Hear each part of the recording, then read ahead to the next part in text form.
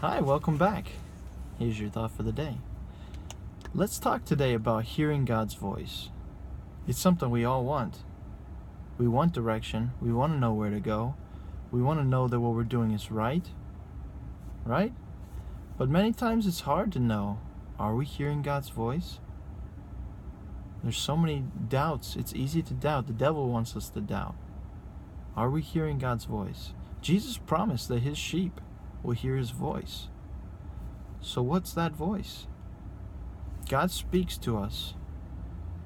He puts impressions on our heart. It doesn't always come as an audible voice. I've never heard that. I know that some people have. The Apostle Paul heard a voice from heaven. Jesus was there and everyone around him heard the voice from heaven.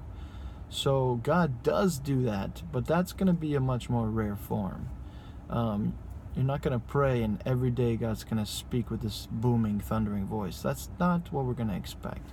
We're going to expect God to speak like he did with Elijah in the cave.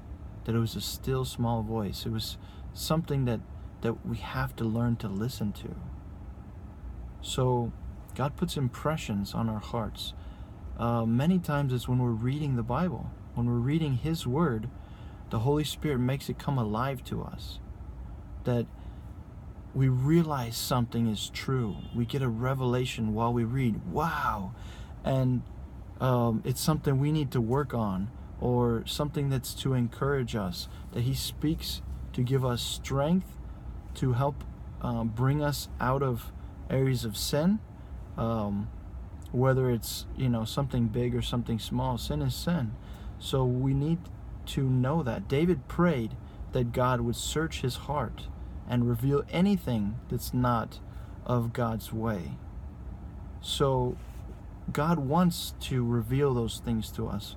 Many times we can't see. The world around us is so full of sin. We don't always realize when we're doing things that are contrary to God's word or contrary to his heart. God's heart is a heart of love. Many times we're not reacting to other people in love. How many times is that true for you? I know it's true for me. If we get selfish, that's not of God's heart. Did you know that everything we do that's not done in faith, that is sin? That comes from the book of James. Everything, or actually maybe that one is in Hebrews. I'll have to look that up for you for next time. That's a great verse. Everything we do that is not done in faith is sin. So that right there is our standard. If God has told us to do something and we do it, that's faith. If God has not told us to do something or has told us not to do something, it's definitely not going to be faith.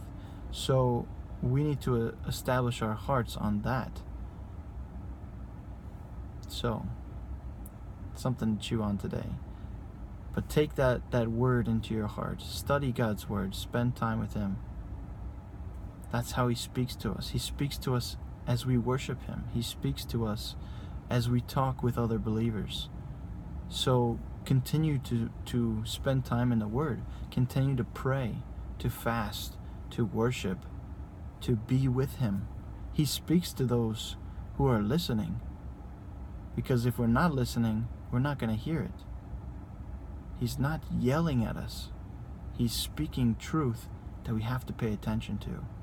If we value his word, we're going to stop and listen. So when we get somewhere quiet, when we get somewhere that we're not distracted, it's so easy in this world, this age, to be distracted. So let's turn off the devices. Spend time alone with God. That's when you're going to learn to hear his voice. He wants you to know it. He wants me, all of us, to hear his voice and to know. That's your thought for the day. Breathe it in and let it out.